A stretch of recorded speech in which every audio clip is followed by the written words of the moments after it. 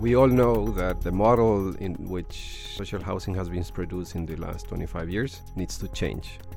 I think it's going to go in the direction of smaller projects, more flexible, more organic, and hopefully with a higher level of empowerment.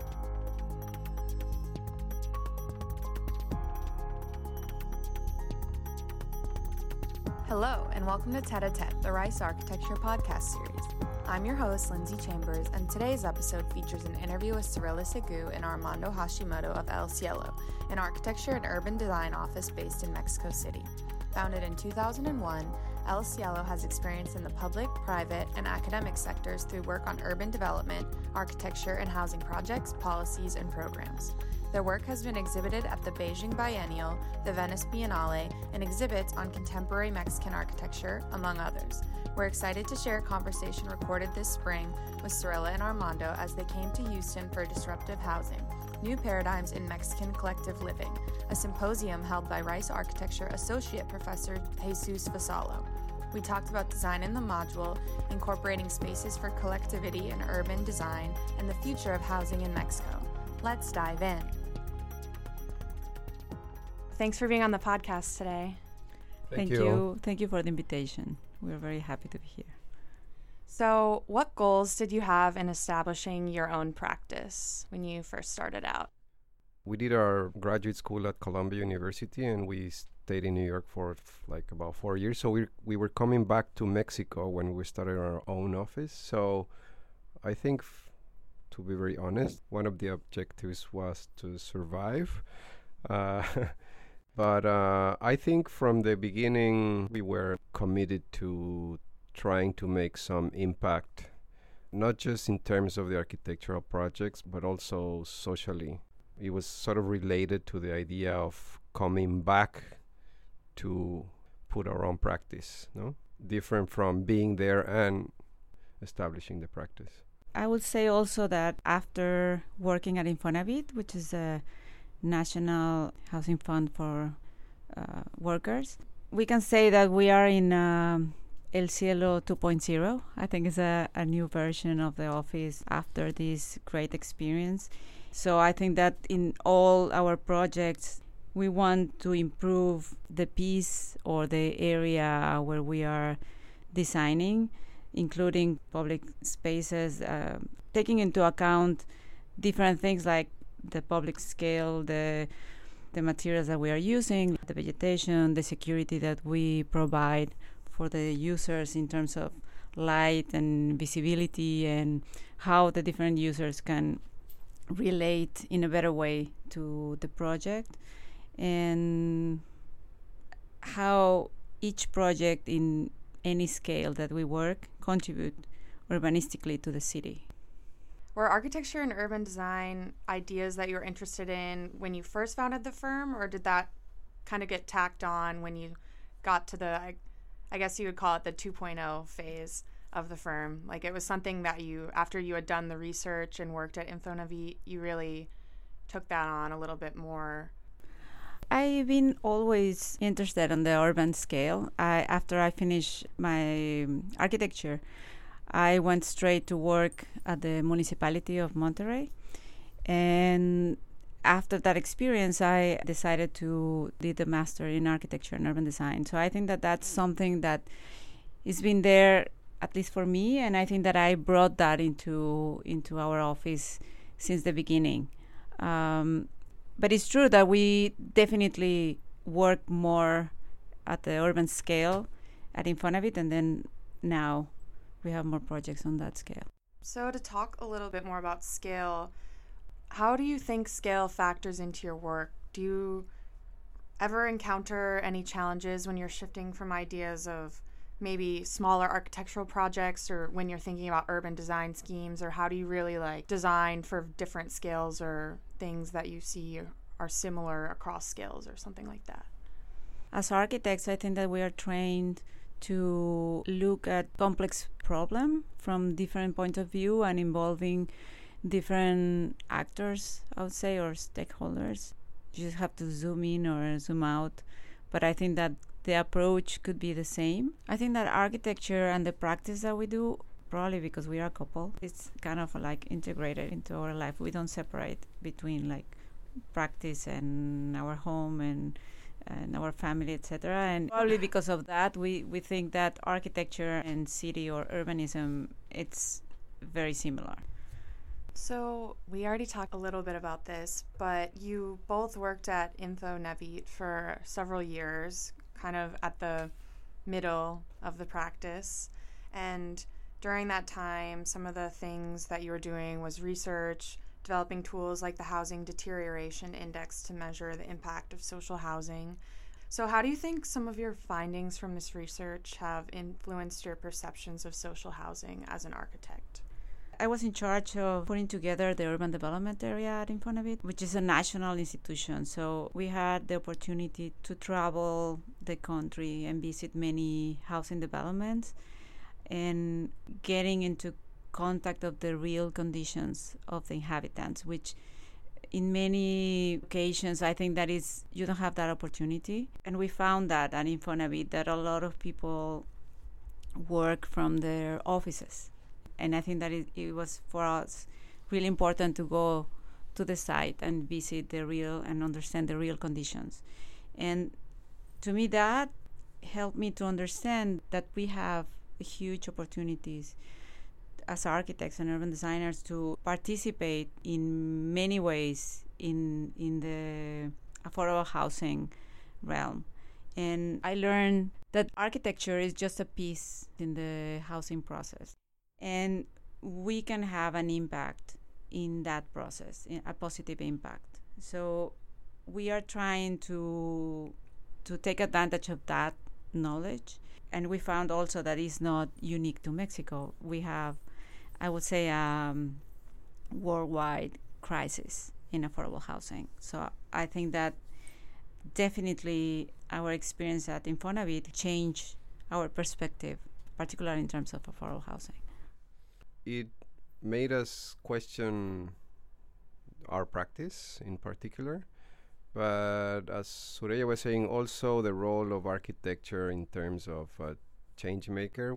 As an architect, there's maybe other ways additional to what we understand as a project that we can have some impact in people's lives in terms of their space and their urban environment, in their house and so on. So in our practice, we are expanding this time into doing consulting, for example, in public policy. And we're also looking into ways into which, in terms of media, we can discuss or depict how is it that changes should be made, or what is it that things that should be taken care of, or so on. But this comes with the understanding that it's not only by doing projects that we have impact. I want to add that we have a stronger social commitment now. We also think more on the city impact in any kind of project that we do. And we are expanding, I think, our work by researching now into the informal production of housing or the self-built housing, trying to understand how we can create a different way of producing housing in a massive way. And I think we also have developed a sensitivity to what is happening in other countries in the global south. We're sort of very sensitive to seeing some similar mistakes in terms of social housing as we did in Mexico in the past 25 or 30 years happening in some other countries. When you brought up in your talk your research about formal versus informal housing, where the formal is more of the housing produced by the government and then the informal is housing produced by the owners themselves, I guess my understanding of it was that you were trying to research ways in which, in some cases in the formal housing, people don't necessarily get to make decisions on how their spaces are being used, how they're going to be built, but they do have the advantages of there's usually more infrastructure involved in formal housing, more government involvement with formal housing. So you're kind of trying to find a way to merge those two structures so people get more choices and maybe more freedom about how their spaces are being built, but they also come with the infrastructure and kind of the security involved with that sometimes. Yes, and what is been happening in Mexico and many Latin American countries, and I mean, we visit Addis Ababa in Ethiopia, and they are beginning to build this kind of developments, which you have a landscape of similar single-family homes in the formal sector. They have services. I mean, they have infrastructure like water, light, etc., but they don't have even a public space or urban infrastructure. So in one hand, you can access more housing, but then you lose some of the benefits of being in a self-built community where usually you have your family close and your friends. So there is this social network that exists already. I think that we are trying to analyze what are the best things in each world and trying to find a way to merge them and come up with different solutions. One of the main issues is scale. I mean, is there a way in which housing can be produced with proper infrastructure and so on without making 4,000 houses of the same type? You know, it's almost like the code is the main driver of how thousands and thousands of people live.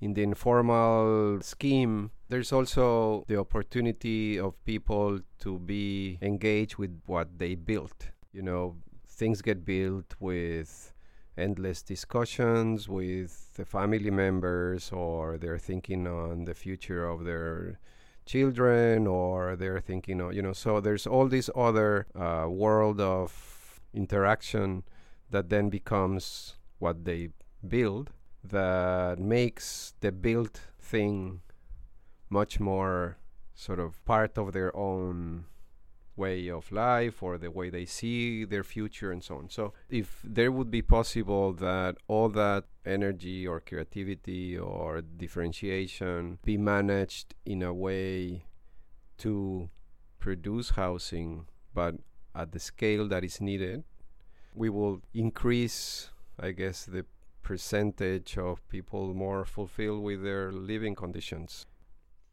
And maybe to talk a little bit more about type and scale and some of the ways that you design for that. You have these two proposals for projects. One is the rural regional house prototype, and the other is the big ideas for small lots. One deals with a single family house, the other deals with multifamily housing, but they both use a system of modules to design different spaces or different units that then locate themselves within a larger structural framework. Do you think this approach to design is a way that you have just started to develop general prototypes? That's just how you design something that you think could be deployed over and over and over again? Or do you think that your design process has kind of shifted to really use modules as a way to have space be more flexible? Since we are looking at how we can produce better housing in a massive scale, we've been testing this idea of module in terms of the basic elements that the house needs to have, and then to create a framework for the expansion and the changes that we know that house is going to experience. In the single-family home, we know that the people need to have other kind of space, not just the house itself, but this shade that we propose help them to create very quickly and in a very cheap way with any materials that they have at hand, that they can produce a different space. And even if it's a small shop or a workshop or a beauty salon or whatever kind of space, a commercial space or or adding a room, it's easier to add. And in the case of the multifamily home building, the proposal there was to be able to have a framework where you can be more particular. So I think that we are trying to find a way where you can produce massively, but with the flexibility that allows any user or the specific site to change, to convert that project into something particular to the site or to the needs of the user. Another thing that we learn is that every community is different, every user is different, and they need different things. So I think that we are trying to understand until what extent you as an architect design something and then leave space or a framework for the people, the user, to change it. The rural housing had to do with the idea of a program that might make some of these houses repeatedly, not in the sense of a housing development one next to the other, but single ones scattered in some rural areas in Mexico. And in that case, it also had to do with rural life and how the open space could be used. But I think in general terms, we should sort of give away a little bit the idea of control, in the sense that we as architects need to do the project until the very single decision about how people use their space and how, the project built looks and so on. I think the modular allows for some uncertainty and sort of discontrol or disorganization that can let in some other factors that you might not be able to pre-visualize in some of these projects. I want to add that we can get more free with some decisions, particularly with the apartments or the home space, but I think that we need to tailor the space for collectivity, so specifically to each community, and to be able to provoke and induce encounters to generate interaction between people. So there are things that we need to take care of or take on more control, and then others that we can leave more open. And I think when you brought up collectivity, one of the interesting things was one of the projects you presented yesterday was the sports park, which is part of the urban improvement program, which really is also almost using this system of modules to allow different recreational activities to be inserted as needed or as the community can kind of afford to add them. And I guess I'm just wondering, what do you think the impact of even moves like that, like providing more free programmed space that's outside and more public for people in some of these projects that are already existing as well? We were invited 2004 to the Beijing Biennale, and the information that we got about the space, it was really chaotic. Like, we have a plan that doesn't match the elevation and the photos, and so we didn't know exactly what kind of space and the size of the space.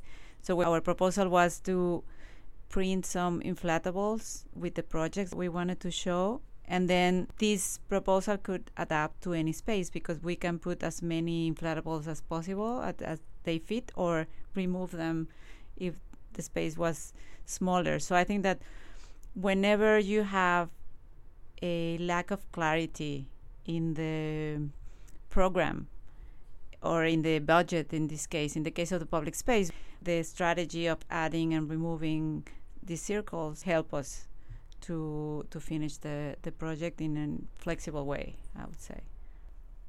So we've touched on a lot of different themes in your work dealing with architecture, urban design. You talked about how you want to incorporate ideas of how you can better society in these works, and I think that really highlights the strength of the architect as being a generalist, being able to be knowledgeable in all these different areas. So do you think there was anything about your architectural education that gave you these tools to really enter into different discourses across disciplines, maybe talking about public policy, finance, within the context of housing?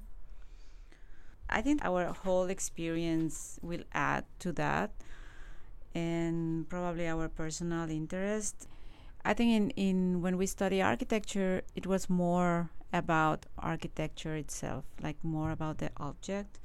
But when we have the opportunity to live in New York, that opened up, particularly to me, when I did the urban design master's, helped me to understand and connect any kind of decision that I do in the architectural realm into the city. It was really, I think, probably there that helped me to understand that you cannot see just one piece of land isolated.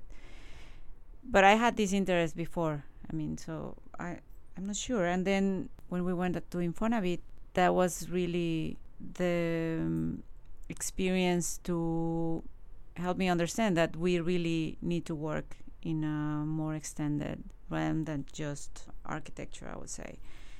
I think the architectural education gives you the ability to make it real somehow. No, either if it's a program or a project, you need to deliver. And I guess in general, but in particular, our experience doing the work what we were doing as sort of housing officials was you have to also deal with lots of pressure, and somehow you have the sense that even if you don't know exactly what you're doing at some point, you know that somehow everything is going to come up into some organized discourse. This is a really broad question, but what do you really see for the future of housing in Mexico, especially given that you're already starting to kind of do some research and you've been involved with both the public realm and now working more in the private realm? What do you really think might happen? I think that we really need to focus the production of housing into the user, to get more involvement in this kind of process from architects, but also from the community itself, from the user itself, that they have to participate, in the process, not just at the end when they buy a house. And I think that there are some opportunities within the existing buildings or existing constructions already in the cities that we need to take advantage of that, because in a lot of cases those are the sites that they are served already. And another opportunity is within the 67% of self-built housing that exists. We can participate in the development of those or in the improvement also. And I think that as much architects and urban designers can be involved in this process will be better, because we need to come up with different ways of producing housing. We need to be more creative and also recognize that there are different ways of inhabit a place now. No? So it's not just a single family home. The family as we knew 50 years ago. I think that we as architects and urban designers, we can be more propositive in terms of other options. I think there's an agreement that local authorities or federal authorities, or I would say even developers, architects, we all know that the model in which social housing has been produced in the last 25 years needs to change. We don't need to convince anyone anymore, but I think we don't know how to really operate this and how to coordinate between government levels and cost of land and accessibility of housing and so on. Basically, there's no clear idea, I think, on how that change is going to look. So I think it's a pretty interesting moment. I also think that there's a more flexible scheme that is going to come up. Support or financial support for additions and renovations has been increasing, and also some government officials have started to see how to support self-construction processes. Land policy is not that clear in Mexico in terms of making land available for social housing projects, so that also has to be part of the solution. I think is going to go in the direction of smaller projects, more flexible, more organic, organic in the sense of the process, and hopefully with a higher level of empowerment. Doing this in a massive scale is not that easy, but also we have more developed tools, I think, in general, to manage a system that is less predictable. So I think I'm sort of optimistic that some solution or some model that it takes into account more the individual needs of people, but on a massive scale, is possible. I think that we are in an interesting time for that. I just want to thank Jesus Basallo. We are here at the end because of this disruptive housing symposium. And I think the mix of conversations that he was able to put together was really interesting and informative and useful and fulfilling to be here. So thank you to Rice and thank you to Jesus also. Yes. Thank you. Thank you.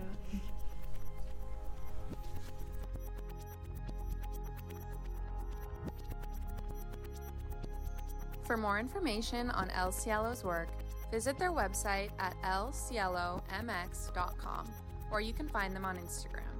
If you liked what you heard today, please leave us a review, and don't forget to subscribe to our page on your favorite platforms to keep up with new releases. I'm your host, Lindsay Chambers, and this has been Tete a Tete.